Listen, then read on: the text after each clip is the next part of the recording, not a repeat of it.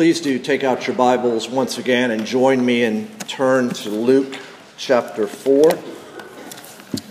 Luke chapter 4. As we turn now to God's Word, let's turn to Him once again in prayer and ask for His help. Our great God and Heavenly Father, we believe. Help our unbelief. Father, may your truth, may your word prevail today and every day over unbelief. Speak, O Lord, for your church is gathered and is listening. For we pray in Jesus' name. Amen. We're continuing in our series, Knowing for Sure, the Gospel according to Luke. And I want to begin this morning by playing a round or two of the word association game. Now, I don't know if that's a real accurate game. You know, some psychologists think they can learn something about you, your personality. I think it's pretty fun when you get a group of people together and somebody puts out a word and the next person, the first word that comes to their mind and so on. And sometimes you get around the circle and it's quite different, unrelated. But I want to throw out a couple of words, and this is probably not the time or place to shout out loud, but just in your mind, think what immediately comes to mind when you hear the word authority. How about when you hear the word power? Now, as you remember what you just thought about, was it something good or bad? Was it something about authority and power where you could see it being used wisely and well, or something about authority and power where it was abused or misused? Now, as Luke continues in his narrative account about the life and ministry of Jesus, he'll show us authority and power not abused or misused, but used rightly.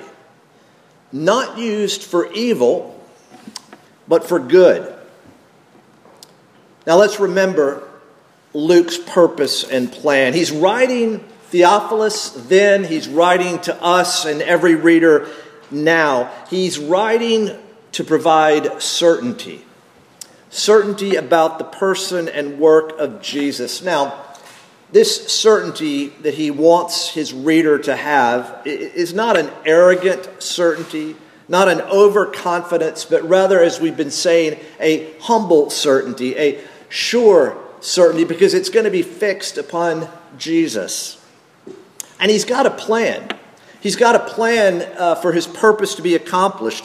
And his plan is to write an orderly account, a narrative account that is, first of all, historically accurate. Luke is concerned about facts and truth. So he's writing a narrative account that is historically accurate, that is thoroughly researched. He does his homework. He investigates.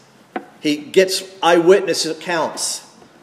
It's thoroughly researched, and it's well organized. It's organized to show who Jesus is and what Jesus came to do.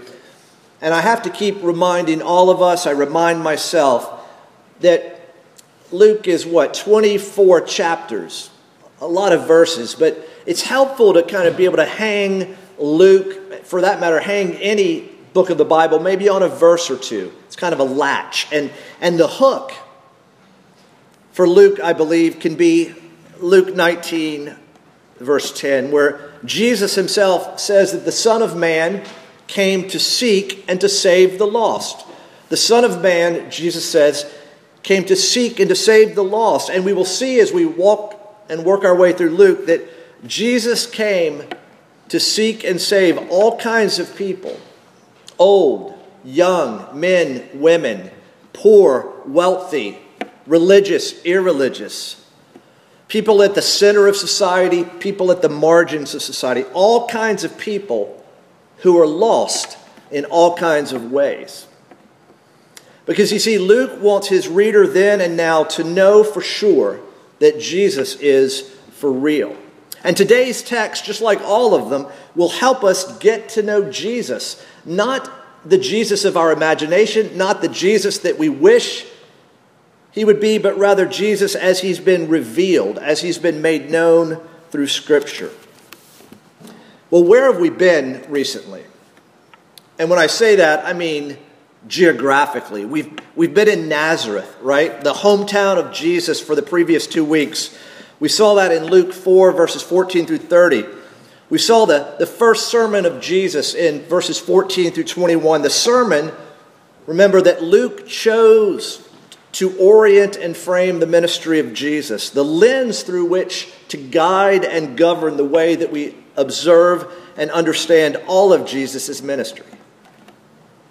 As Jesus preaches, as Jesus ministers to 4 kinds of people: the poor, the captive, the blind, and the oppressed. But it was also in Nazareth, his hometown, where we saw Jesus rejected in his own hometown, run out of town. It was almost a lynch mob. But we saw at the end last week where Jesus passed through their midst. He went away. Now, Jesus was rejected because Jesus exposed people to themselves. He exposed their demand. He exposed their hostility, and ultimately he exposed their unbelief. This entire episode where we've been in Nazareth comes across kind of as negative. But where are we today? Well, today we're in Capernaum, the future hub of Jesus' ministry. Now, whereas Nazareth was 1,300 feet above sea level, Capernaum is 700 feet below sea level. It's on the northwest shore of the Sea of Galilee. And so when we read in verse 31, and he went down to Capernaum, a city of Galilee, Jesus literally went downhill. And here in Capernaum, the report that we're going to look at, verses 31 through 44, instead of being like Nazareth and negative, it's rather positive. Because we will see, as Jesus casts out demons and heals the sick, we will see that Isaiah 61 ministry that was announced earlier in Jesus' sermon. Look with me back to verses 18 and 19 of chapter 4. When Jesus took the scroll from the prophet Isaiah and he unrolled it and came to the place where it was written, "The Spirit of the Lord is upon me, because he has anointed me to proclaim good news to the poor. He has sent me to proclaim liberty to the captives and the recovering of sight to the blind, to set at liberty those who are oppressed, to proclaim the year of the Lord's favor." We're going to see here Jesus' sermon being practiced, being applied. Well, today's text contains several quick snapshots of Jesus' ministry. And Luke wants his readers then and now to know that Jesus exercises his authority and power in the synagogue, or I'll call it in the church, in the home, and in every place. He exercises his authority and power in the church, in the home, and in every place through his word and for our good. So let's look at verses 31 through 37. Jesus exercising his authority and power in the church, well, in the synagogue, exercising it in public, as it were. Join with me again in verse 31. And he, that is Jesus, went down to Capernaum, a city of Galilee. And he was teaching them on the Sabbath. Jesus is going to demonstrate he's got authority and power in teaching. He was teaching in the synagogue. Again, he was teaching them on the Sabbath. It was Jesus' regular practice, his pattern. He's that traveling rabbi. He had spoken in Nazareth. Here he is in Capernaum. It's his regular practice to teach. You know, sometimes in the church, teaching gets a bad rap, right? We want to do. We want to get hands on. But you'll notice Jesus goes around teaching. Preachers, leaders in the church, they continue that, to teach. Because from the get-go, we're ignorant. Stuff has to be revealed to us. It doesn't come automatically or naturally. We've got to be taught. I mean, there's some things that we don't need to be taught, right? How to be selfish, how to be self-centered, how to be angry, cruel. But other stuff we need to be taught, and Jesus is teaching. He's teaching the Word of God. Let's continue. And they were astonished at his teaching, for his word possessed authority. The people respond with astonishment. And why? Well, the text says he spoke with authority. He possessed authority. Literally, it means out of the original stuff. Jesus is not quoting people who's quoting people who's quoting. He's teaching, as someone says, he's not in bondage to quotation marks. It's original.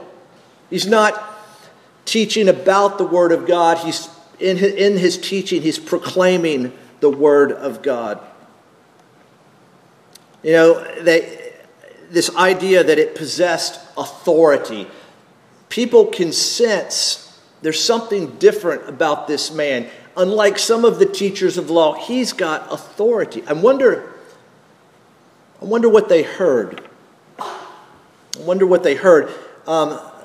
The Irish missionary to India, Amy Carmichael, of the 19th and 20th centuries, said this: "If you have never been hurt by a word from God, it is probable that you have never heard God speak."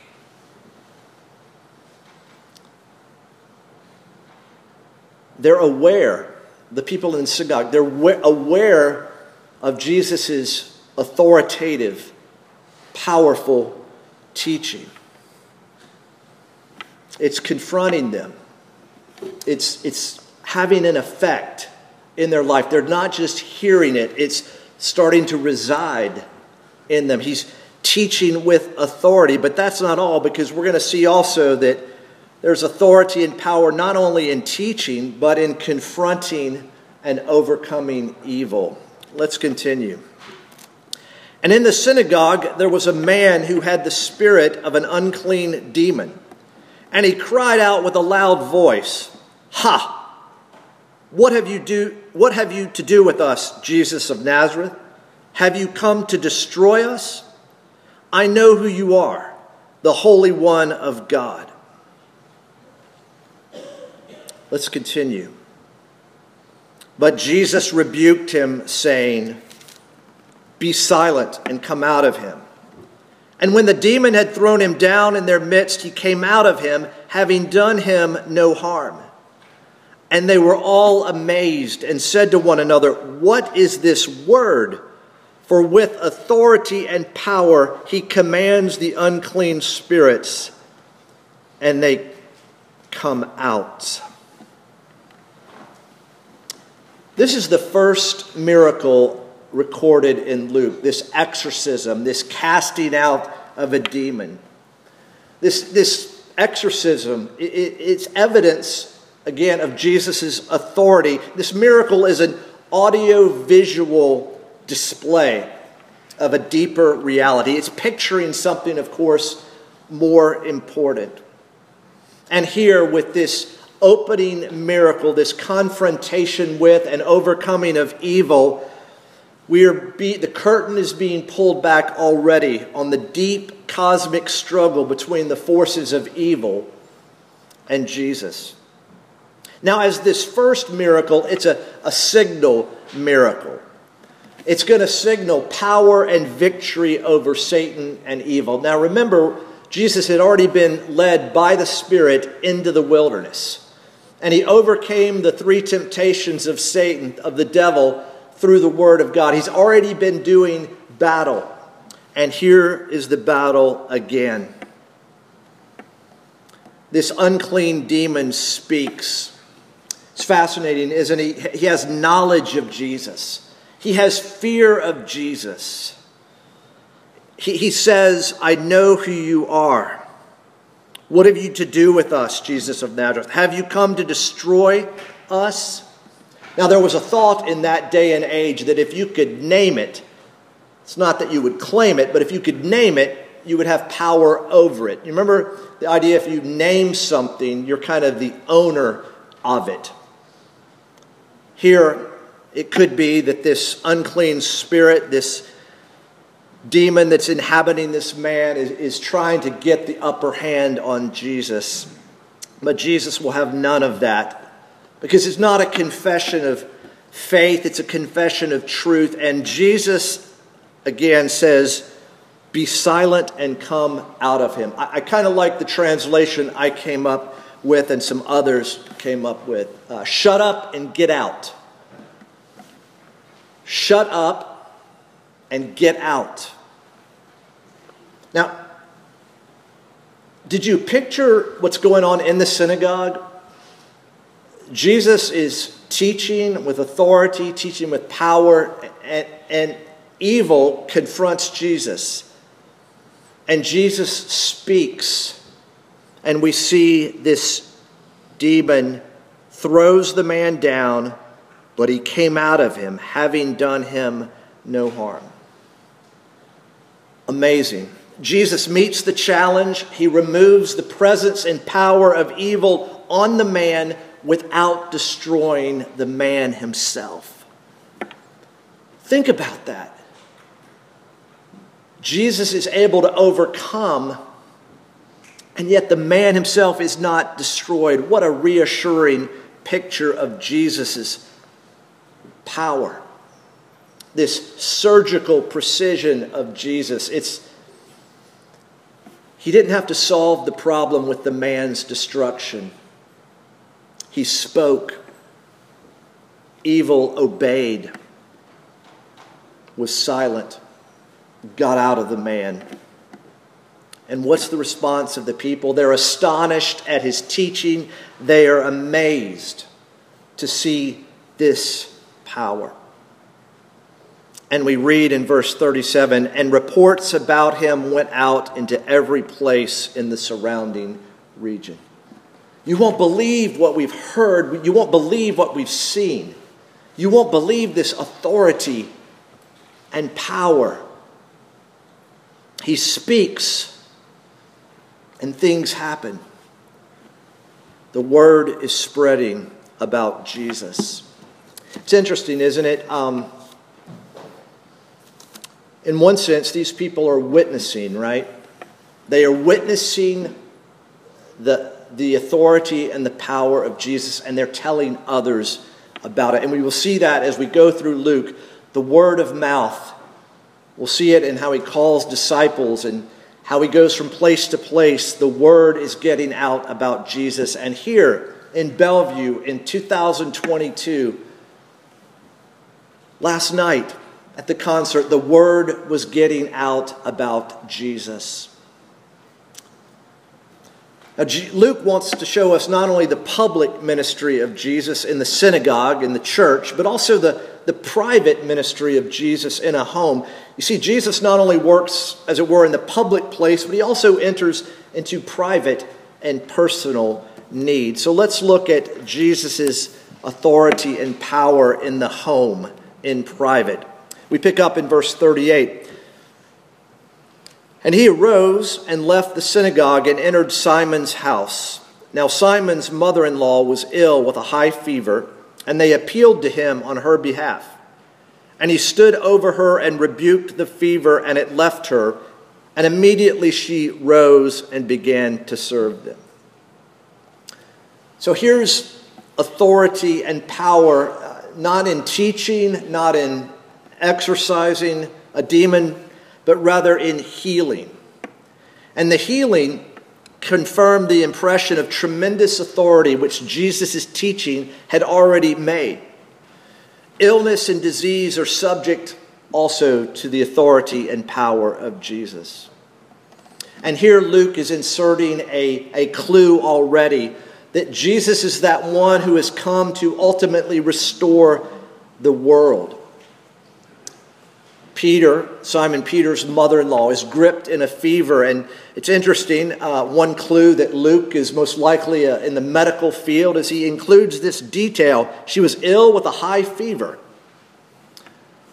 I don't know if you guys have been gripped by a high fever, but it's pretty miserable, isn't it? You want relief. Brushing your teeth is painful. You're not sometimes sure what's up and what's down. You're gripped. Is it a virus? Is it an infection? But your body's responding. She's gripped by this fever, and Jesus speaks and rebukes the fever. He's over evil. He's over just disease and illness.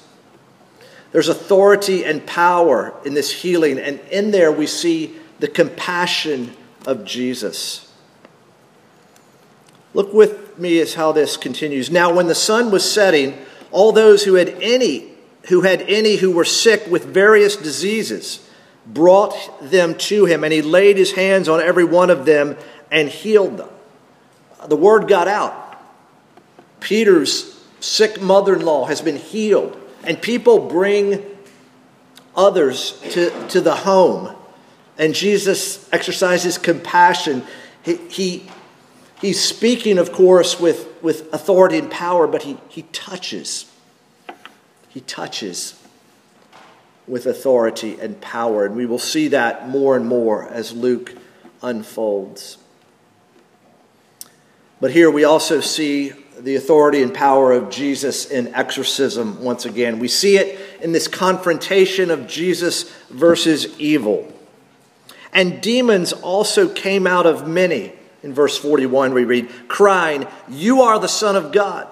But he rebuked them and would not allow them to speak, because they knew that he was the Christ.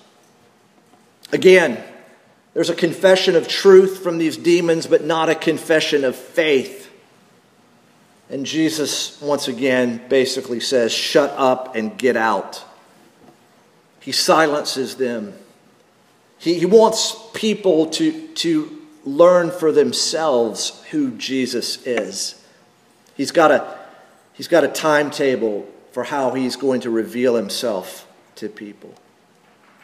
Here we see in this instance Jesus dealing with two kinds of human trauma. The spiritual and the physical. And at times you can't separate the two. But notice Luke's careful, orderly account. We saw earlier exorcism, then a healing. One exorcism of the man in the synagogue and one healing Peter's mother-in-law.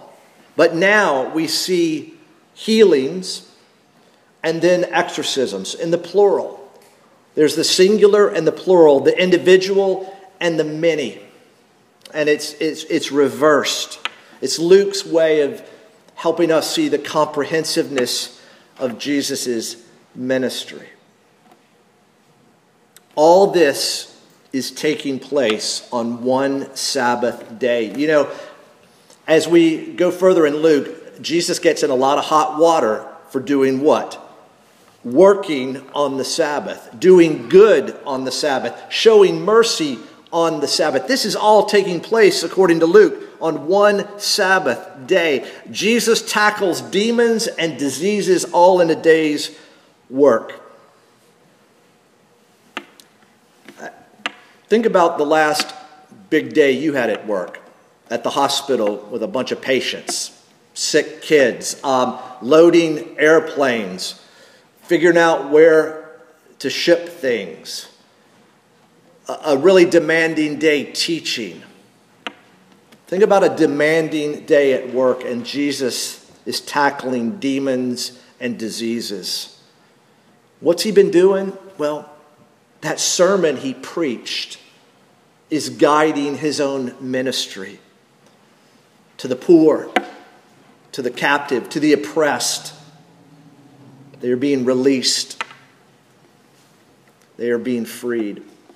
Jesus exercises his authority and power in public, in the church, in private, in a home.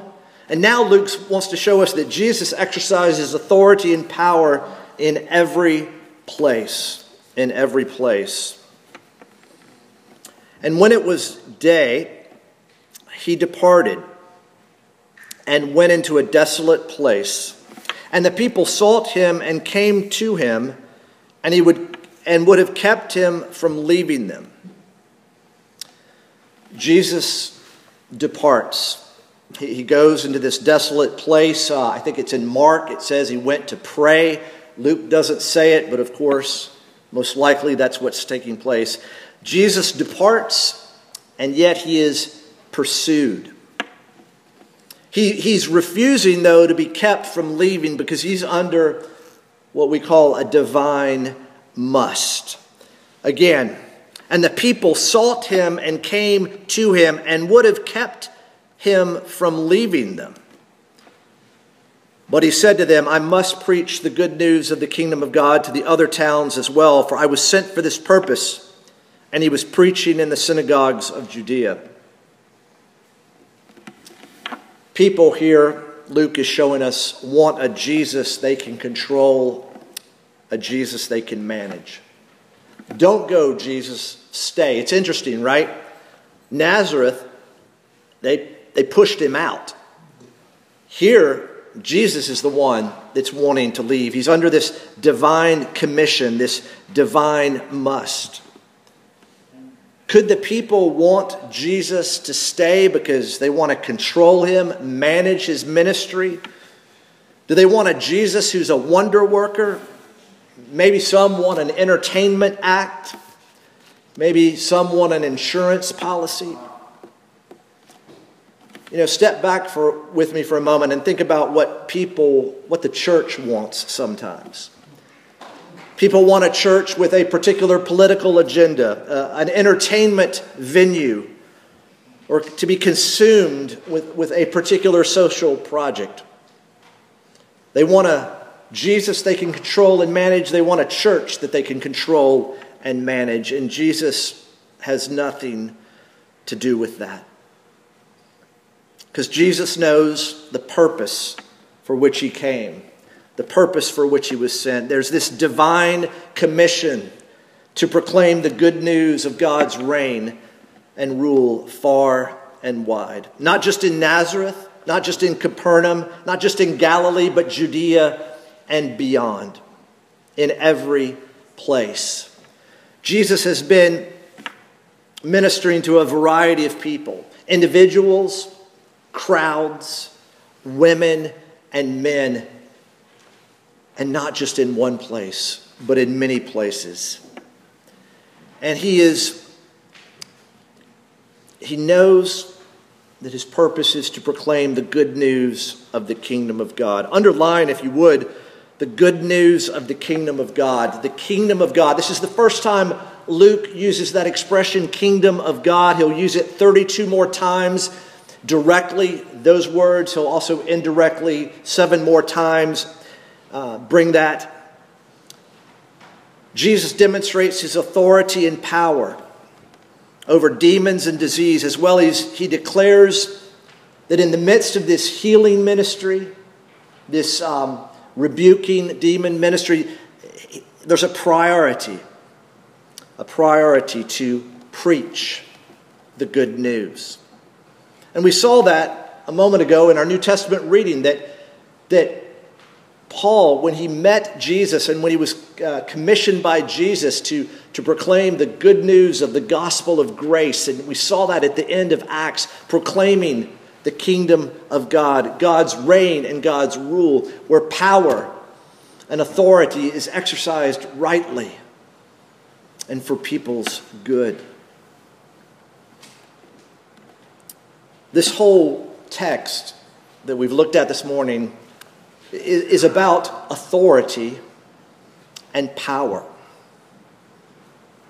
So let's revisit the word association game. Authority and power. Luke is bringing Jesus before our eyes.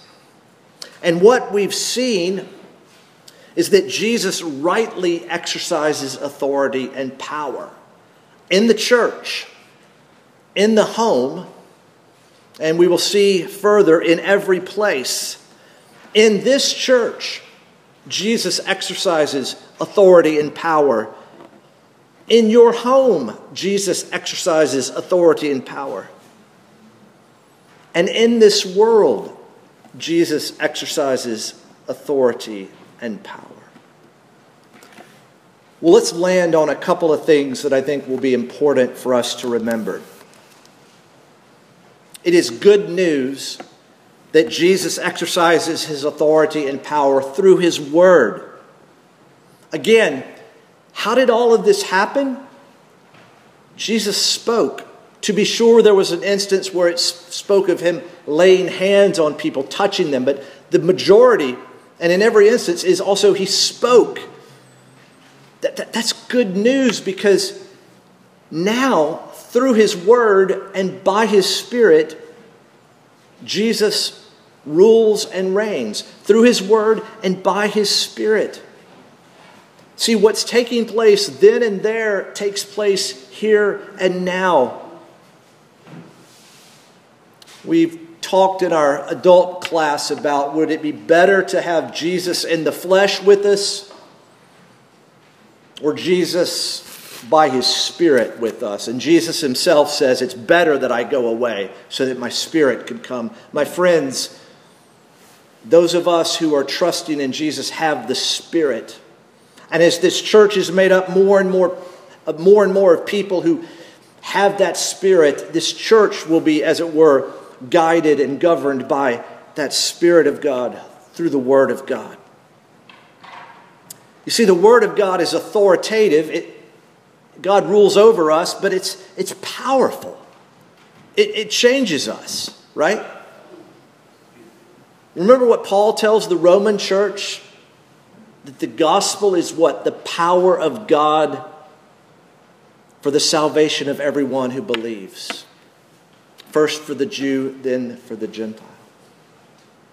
Remember, Jesus confronts some Sadducees. They were trying to trap him, trick him, when he was asking questions about who's going to be married at the resurrection, whose wife is it. Jesus says what? You know neither the Scriptures nor the power of God.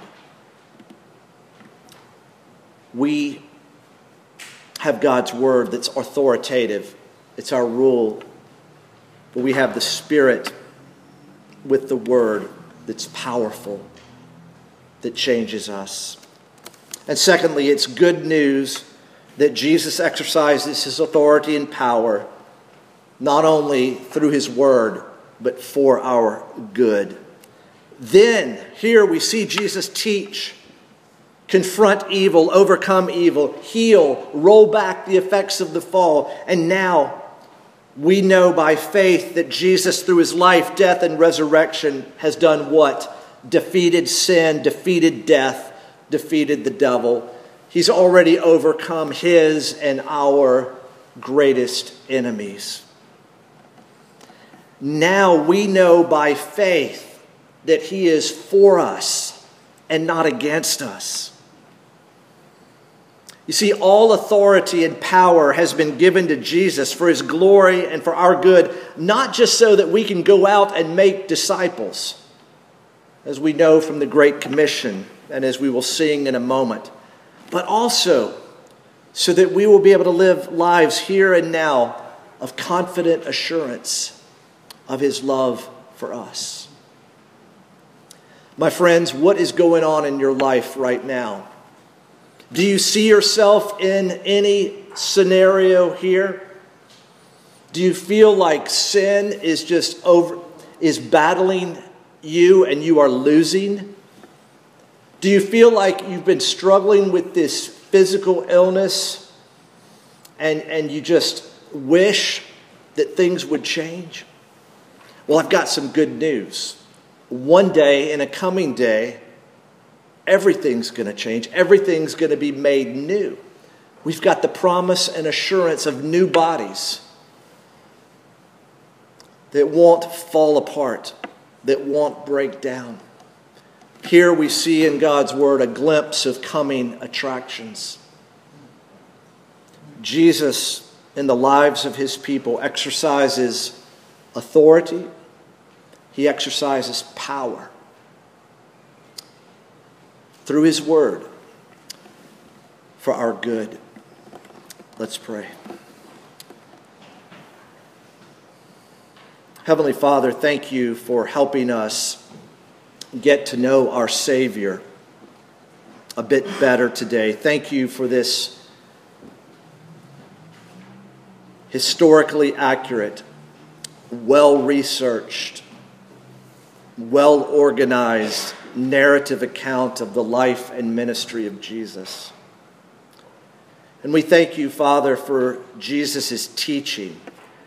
He indeed is the way, the truth, and the life, and no one comes to you but through him. We thank you, Father, that he has demonstrated his power over evil. We thank you, Father, that Jesus demonstrates his compassion toward us. Oh, Father, help us more and more be certain of what we've been taught. Help us to be assured. Help us to know for sure that Jesus is for real. For we pray in his name. Amen.